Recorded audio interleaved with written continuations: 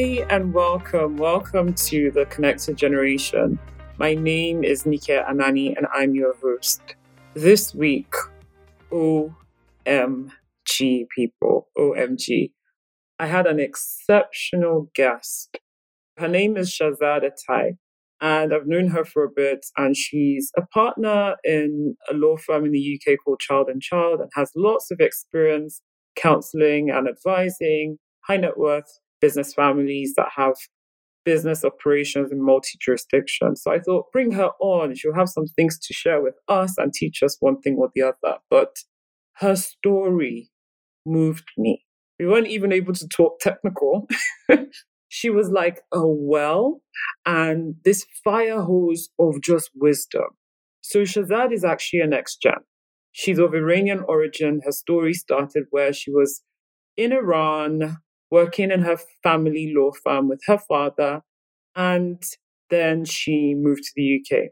Prior to that, she had fled war with her family, moved to the UK, came back to Iran, worked with the family business with her father, then moved again after having a divorce with her son, broke through the ranks, starting off very humbly as an immigrant in the UK with little support.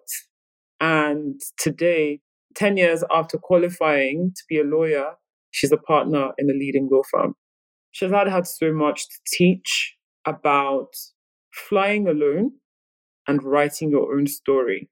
Flying alone as a NextGen, flying alone as an individual, personally, and the power to write your own story. And she was just so inspirational.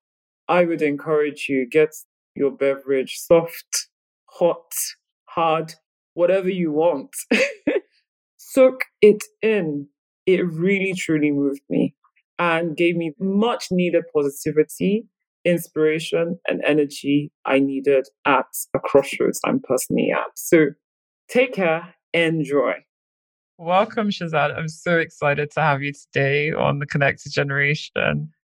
Hi, thank you so much for having me. It's a pleasure to participate in this with you, and I hope I can add a little bit of value with You're going to add a lot of value. Your story is fascinating. So tell us more about yourself. How did you end up as a partner at a law firm? I started working in a law firm as my first job in my father's law firm and as a paralegal. But at the time, I was studying another degree. I was studying applied maths. And by the time I finished my degree and I had kind of improved from a paralegal position, I was the practice manager. But then I felt I've hit the glass roof without a legal qualification. So I decided to come to UK and do a law degree. At the same time, I had separated from my son's father. So it was a very particular time in my life because it was a new phase starting as a single mom, basically.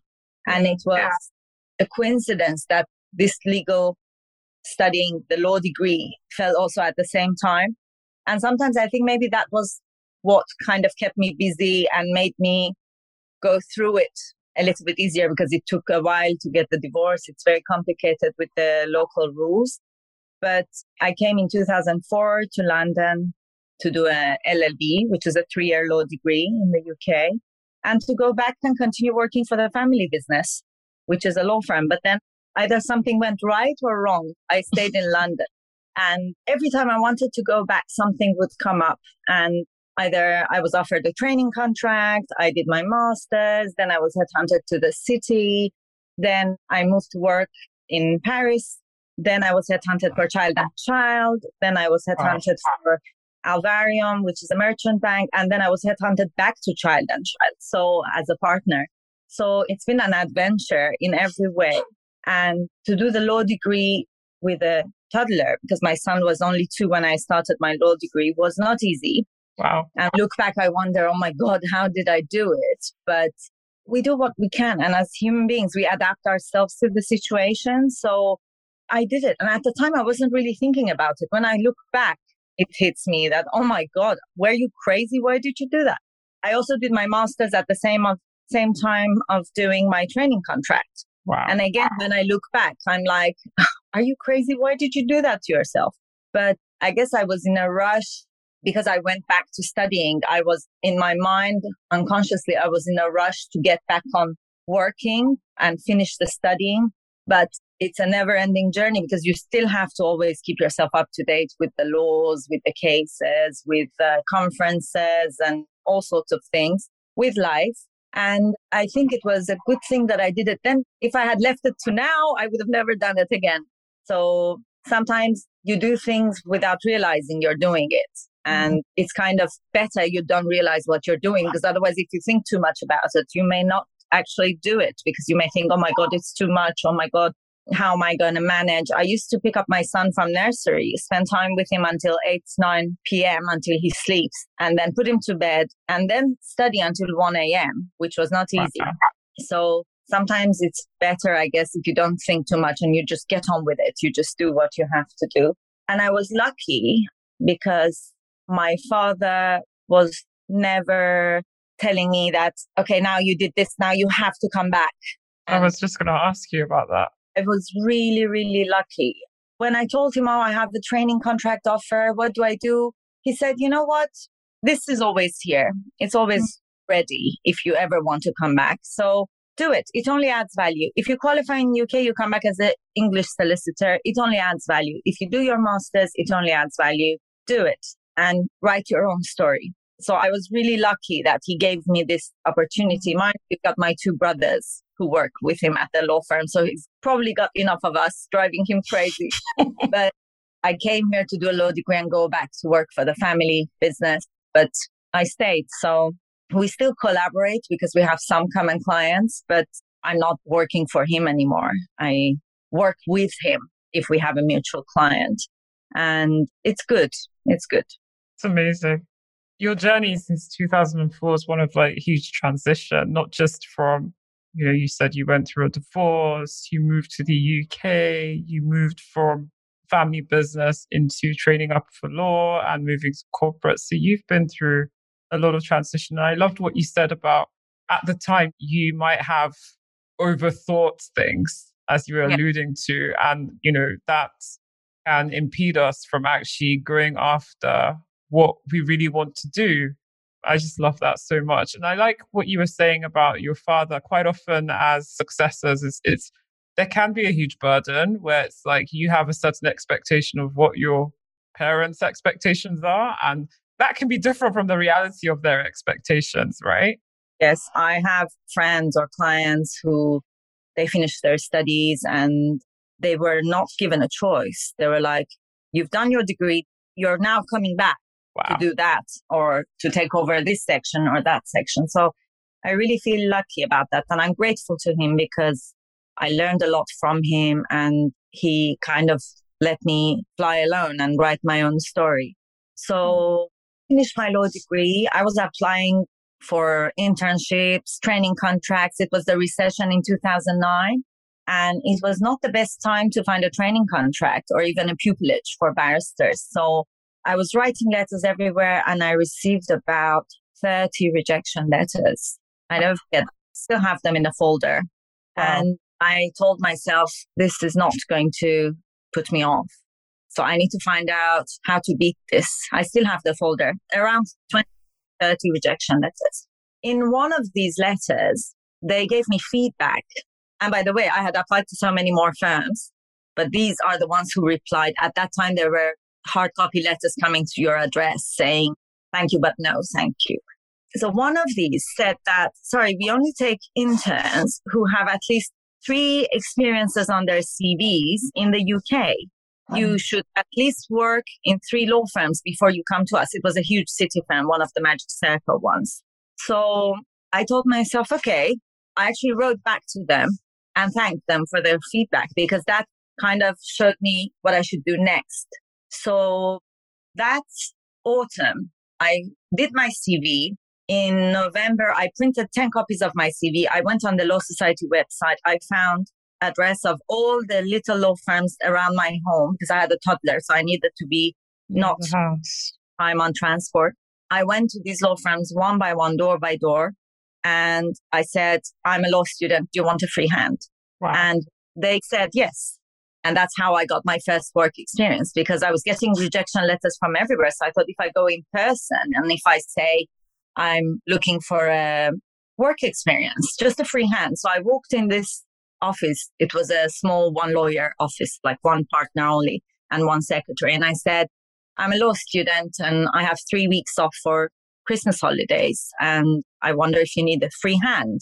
The moment I said free hand, the lady who was there, and her name was Linda, lovely lady, she looked up from behind her desk and said, free hand, wait there. And then she went in a room and spoke to someone and came out and said, good, when can you start? Wow. And I said, well, now. And I just stayed and it was work experience. The first day I did some photocopying. The next day I did some bundles. And then slowly, because I was a mature student, I was older than the usual law student. They were giving me a little bit more and more. And that's when I learned that, oh my God, property law is so different in the UK to everywhere else in the world. So that was my first UK experience with law. Then they were happy with me. So they offered me to go back once a week and help during the term time, because we had 1 day a week free in case we needed to work. The university planned the classes like that. Then for summer, I thought, okay, I need to have the second law firm on my CV. Otherwise, I can't get into any of these big law firms in the city. So I did the same thing, printed my CV, took out 10 law firms' addresses in the area, went one by one to the door. Some didn't open the door. Some were like, come back tomorrow. Again, one of them, when I said, I wonder if you need a free hand, I'm a second-year law student, buzz, they opened the door. So I went in, I walked in, and I said, I'm just wondering if you need anyone for summer to help. And they said, actually, we do. So I stayed there, and first they gave me a week, and then they kept me for 3 months. And that is the law firm who actually offered me a training contract 2 years later when I did my LPC. And when I finished the law degree and did my LPC, they contacted me to ask if I have secured a training contract. And I had secured one, but it was indefinitely suspended because a bigger bank bought them. I was supposed to do my training. I had applied to Dresdner Kleinworth, a German bank, in the transactional legal team. At the same time, before anything happens, Commerzbank bought them. So their budget was completely changed and they didn't take any more trainees that year. So I told them, well, I thought I had one, but no, I don't have one. So they said, okay, come and see us tomorrow. So I went and I saw them and they offered me a training contract and I started the next week. And they counted my previous legal experience because I had worked for them and for other companies. I worked for a third company in-house in their legal team to have that third legal experience on my CV. And I got the training contract. And that was in 2009. By end of 2010, I finished because I finished in a year and a half. Mm-hmm. And before I finished my training contract, I already had an offer with a city firm because I had so many languages on my CV. And this firm had some clients from the countries that I speak the language from. So as a newly qualified, I started working in the city. And the firm I was doing training contracts for, they asked me, you haven't asked if we're keeping you or not. Because usually when you finish your training contract, you're hoping they offer you to stay with a permanent contract.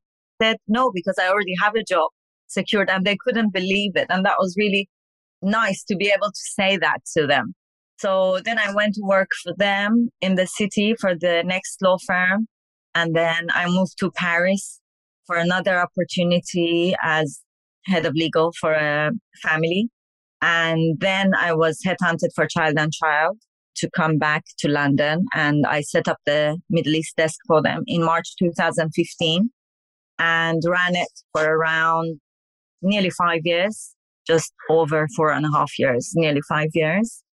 Then I had an opportunity to go and work as a managing director in a merchant bank, multifamily merchant bank, which was amazing. It was a really nice journey, very international company. They had offices from Hong Kong and Singapore, all the way to Europe, all the way to US. So it was a big difference because where I had worked for previously, it was only firms that had only that office, whether my dad's firm, the two law firms in London, the family, the Middle Eastern family I worked for nearly 3 years.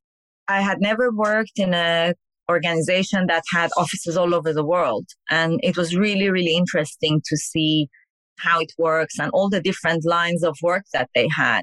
Financial advice, investment advice, corporate advice, M&A team, private equity, fundraising, structured property finance, debt funding. It was amazing. It was really interesting to learn and to find out about all these areas.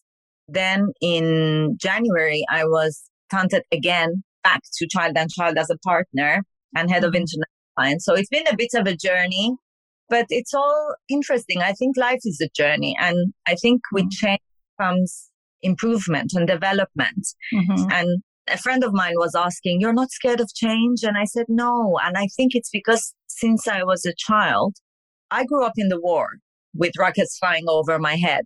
In Iran, right? Yes, Iraq war. So sometimes things happen that we didn't have time to think about what we do or what can we do and if we want to change or not. So it happened that 2 a.m. we had to jump in the car and drive away because our neighborhood was being bombed so badly. All the glasses were broken. I remember as a child that always there were tapes on the windows because if there was a bomb, that would keep it together rather than it splashing all over and injuring people.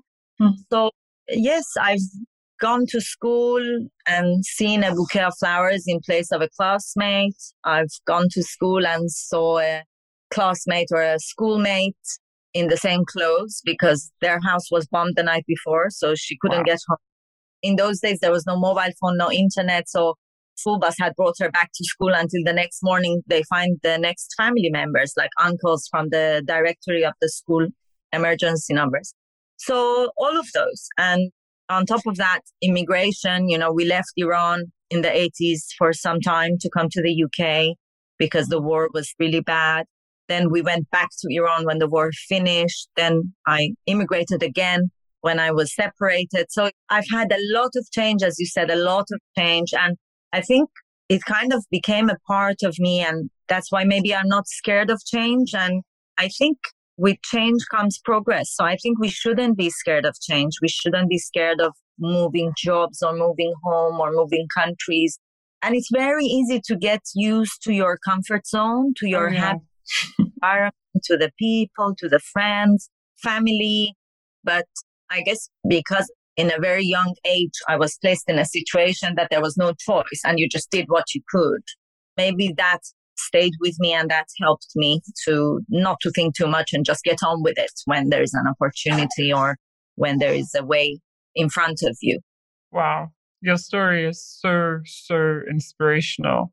It really is indeed one of huge transition. One I'm quite intrigued about is the relationship with your father. So you moved from having dad as a boss to now having dad as a strategic partner. You said you collaborate with him now on some projects. Well, he refers clients to me sometimes. I refer clients sometimes because sometimes there are clients who are, for example, have some family interest there or they have been found in a frustrated situation because of the sanctions. They had a contract, it's frozen now. So it's now collaboration. And also another transition is when you work for your own business and then you go and become an employee. That is, I think, a huge change. But being the boss's daughter is something else. And then being just an employee or a newly qualified, it's something else. So I had to learn to really adapt to the situation and to accept that, okay, you're going to work for someone. You may even have to make coffee. You're not the daughter of the boss anymore. You're not the boss anymore. But I will tell you something that my boss told me. He said, it doesn't matter if you work for yourself or work for someone else. Do it like a boss. Do it like a boss. Either one. Be powerful. People feel it. People feel it. So if you go and ask your boss that I'm going to make a coffee, would you like one? That doesn't take anything off you. It's not beneath you. But it was still a big change because also in Middle East, there is a lot of service. There's a lot of facility. So, you don't have to ask for tea or coffee sometimes. It just keeps coming into the room to then go and work somewhere that I have to make my own coffee, not only, and I have to also make a coffee for the boss. So I had to start from zero again and rebuild. But you do what you have to. And if you are not able to adapt yourself, then you will not get anywhere. You cannot start a job as a trainee solicitor or as a newly qualified or even as a partner and be arrogant and, not want to be flexible. It just doesn't work. No, that's such wisdom. And you touched on making coffee for your boss. It doesn't make you beneath. It doesn't take anything away from you. Did you ever feel kind of enraged by the idea of making coffee for your boss? Did you feel like it was because you were a lady you were asked to do that? And if not, what gender-based obstacles did you face along your journey, on your journey to partner? Actually, it's funny you asked me that. I was never asked to make a coffee. I always offered. Okay. Before I asked. So it was me. And that's what my dad meant by do it like a boss and people feel it. So before I'm asked, I was the one who was saying, I'm going to make a coffee for me. Would you like one? Would you like one? Okay. Mm-hmm. Make one for you. Mm-hmm. And sometimes it was, yes, please. And sometimes it was, no, thank you. But what was your other question? I'm old. You need to remind me. Yeah, we all are. Just generally, I'm really intrigued about your journey because you're a very accomplished and ambitious lady. Did you face any gender-based obstacles along your journey? It is difficult.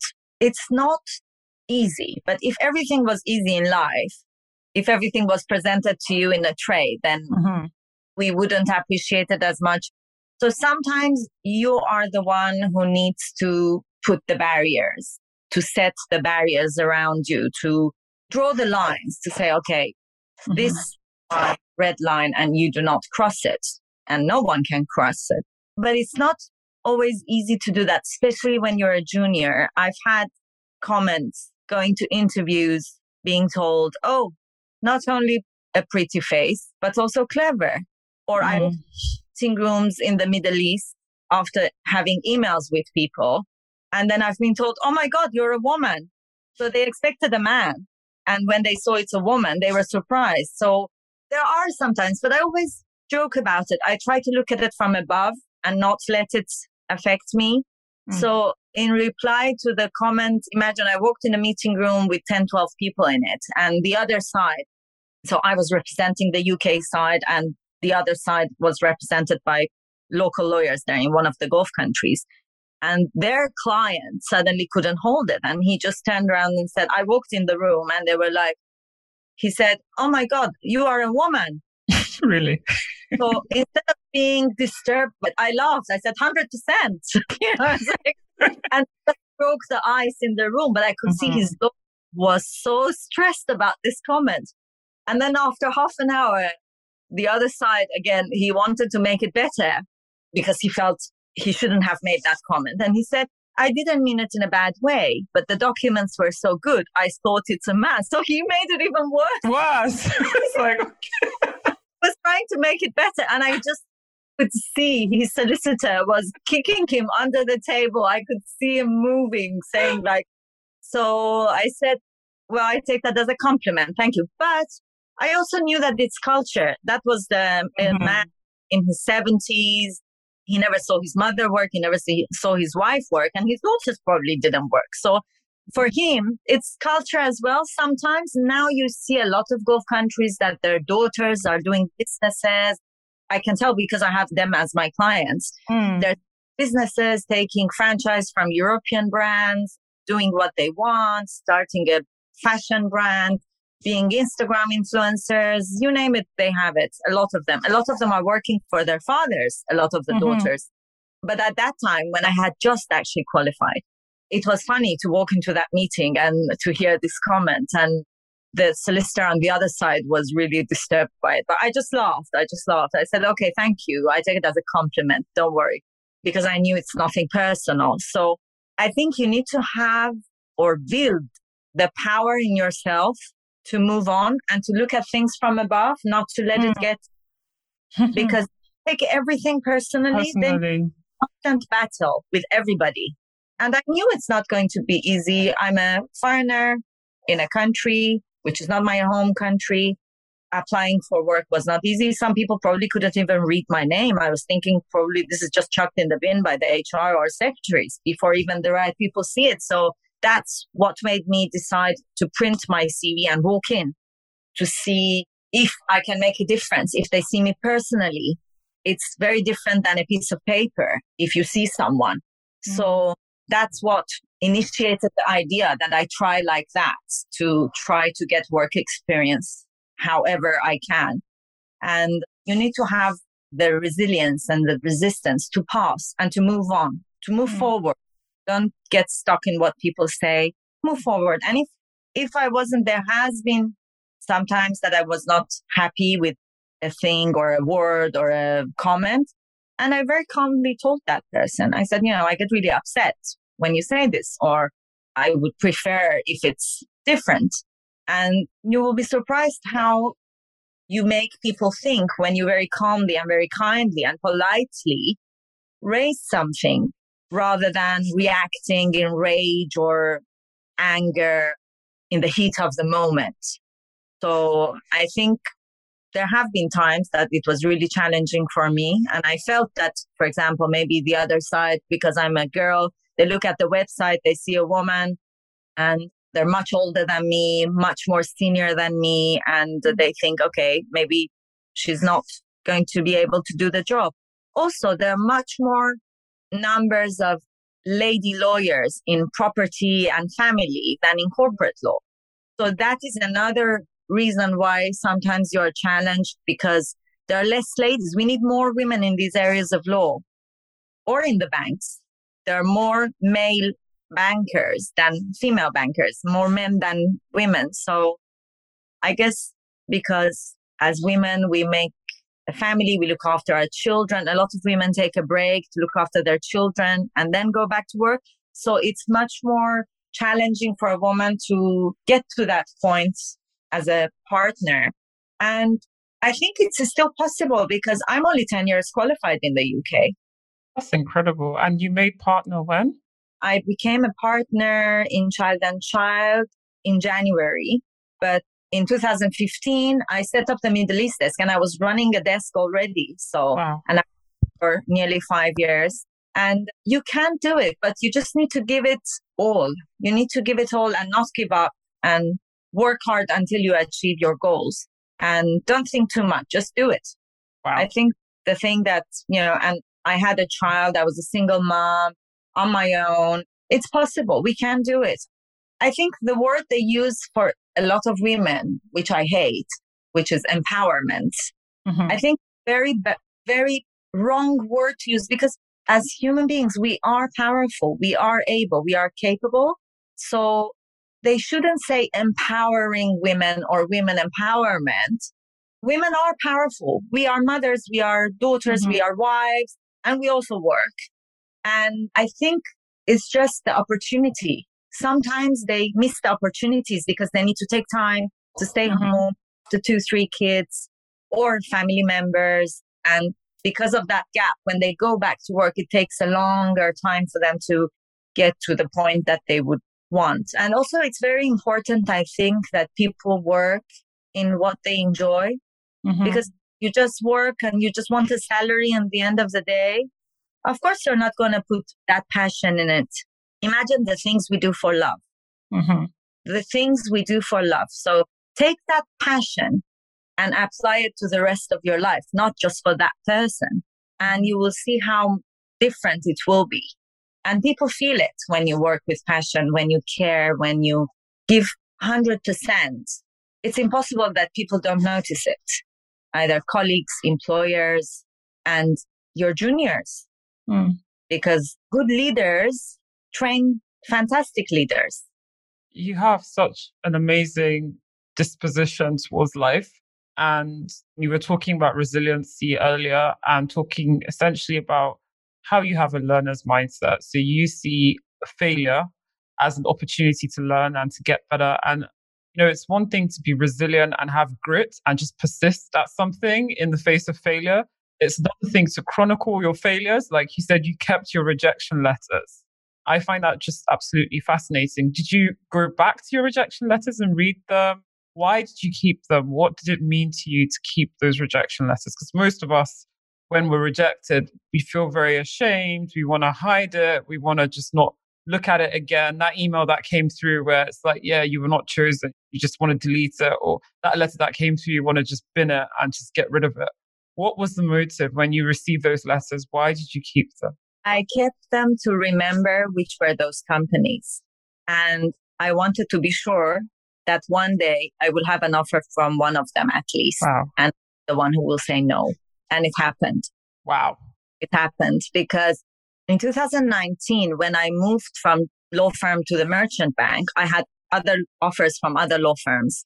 And the headhunter, the agent, recruitment agent who was kind of arranged interviews with two of those firms who had originally told me, we can't take you. And one of them was the one who actually said, you need to have 3 UK legal work experiences. And I went to the interview to one of them and said no after the first interview. And to the other one, I didn't go to the interview. I just said no. So I guess that was the reason I kept them, because I didn't want to forget.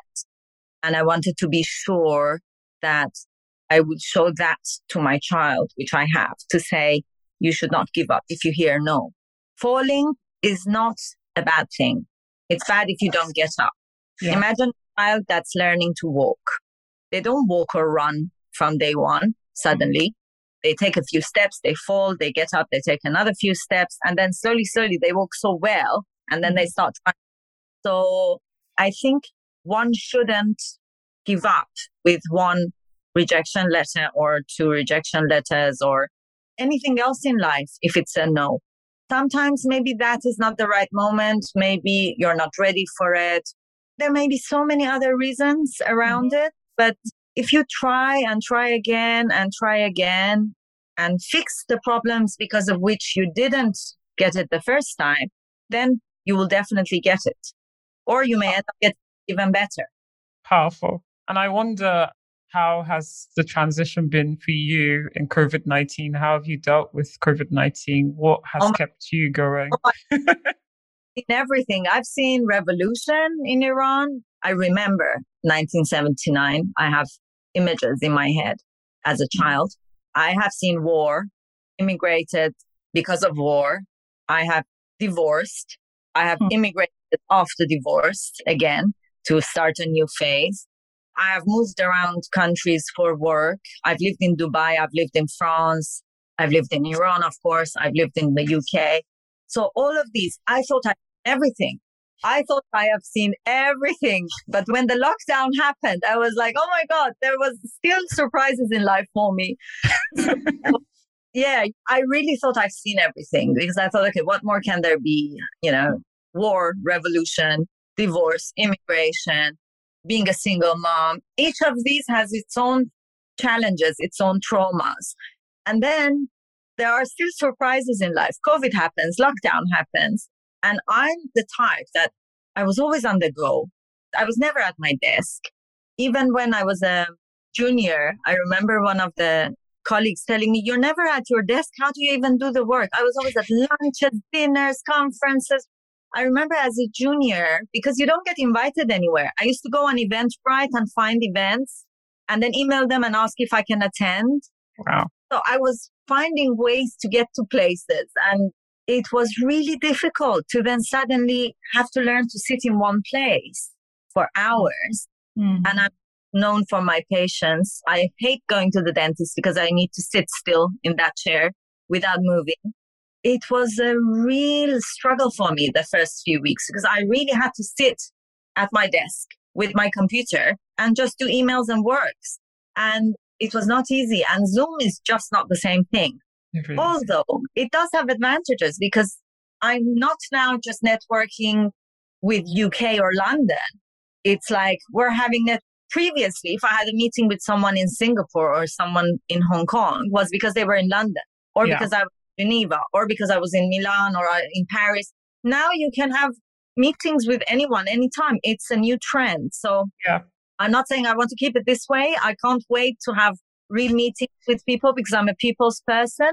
But it's just shown that you can talk to anyone in the world without having to travel to that location, and you can make it work. So we adapt to the situation. But yes, lockdown was not easy. I had to learn to sit in one place for more than an hour. And it's been a year plus of this. Hopefully, we're almost at the end of this. Down a little bit today in London, but let's see how it goes and if it will last, hopefully. My last question for you, are you excited about the future and what do you see in the horizon? Absolutely. What I see in the horizon, I have no idea. I usually don't have time to think too much far ahead because I keep myself so busy with everything. I work like a bulldozer. I love seeing my friends. I love spending time with my son. I love doing sports. So I really don't have much time to think, which is good and bad because you don't get to plan. And I think it's also a bit genetic. My family is so last minute. We never have a plan for traveling months in advance. Even when we do it, we need to change it last minute because things change. So I'm absolutely excited for a future. I think life is beautiful. We need to live it for that moment. Don't think too far ahead. Don't think of all the problems that may occur. Don't anticipate only problems. Don't have all this negativity in your lives. Deal with the problem as and when it happens. It's good to be clever in a way to anticipate a little bit, but don't sit all and say, oh, what if this happens? What if that happens? What if all the negative things? Because that affects you, puts you down. Personally, it affects me. So if I think too much, I may never do something. So I just get on with it. Life goes on, life moves on. And I think life is beautiful. And if we are lucky that we have lovely family and lovely friends and a good job, good colleagues, I think you should enjoy it. And I hate people who nag. I have zero tolerance, again, because I don't have time to complain or to hear someone complaining. I always tell my friends or my students, because I also teach at university, I always tell my students that if something bothers you, do something about it. If you're not happy, do something about it. If you're sitting there and putting up with it, then don't complain. Yeah. So I think in life, that has been my own strategy as well, unconsciously or consciously.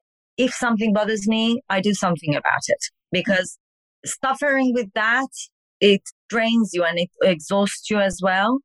So I think maybe that's why I divorced. I left because I was not happy. And I see clients who stay in an unhappy marriage for years and years and years without any side making an effort to make it better, or in a job that they don't like and they don't enjoy. Just because they want a salary coming in the end of the month. But I think we deserve better than that. And I guess living in the war changes your perspective to life. And you feel like, you don't know what's coming tomorrow. So you might as well do the things you love today and get a job that you enjoy. And if you're not happy about something, do something to make it good so that you are happy. Don't stay in a frustrated situation.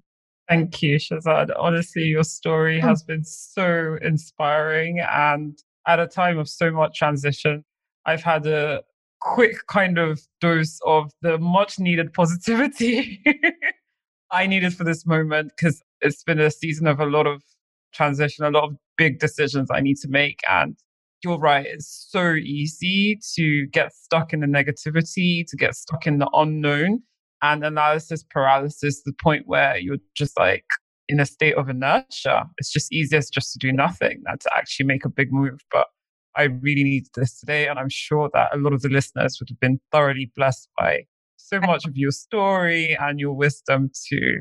And if anyone wants to get hold of you, how best can they reach you? All my details are on our website, on Child and Child website and on LinkedIn. So happy to have with anyone. Awesome. Thank you. I told you, fire hose. Fire hose of wisdom. Shahrzad's story is one of starting from zero and rebuilding with all the skills required from mindset to practical, how to rebuild again. Her story is one of sheer resilience. Firstly, I wish I had more time to unpack what it was like to live during war as a child. Her story is one of stepping out of your comfort zone and doing things afraid. I love when she said that her father taught her from a young age, whatever you do it like a boss.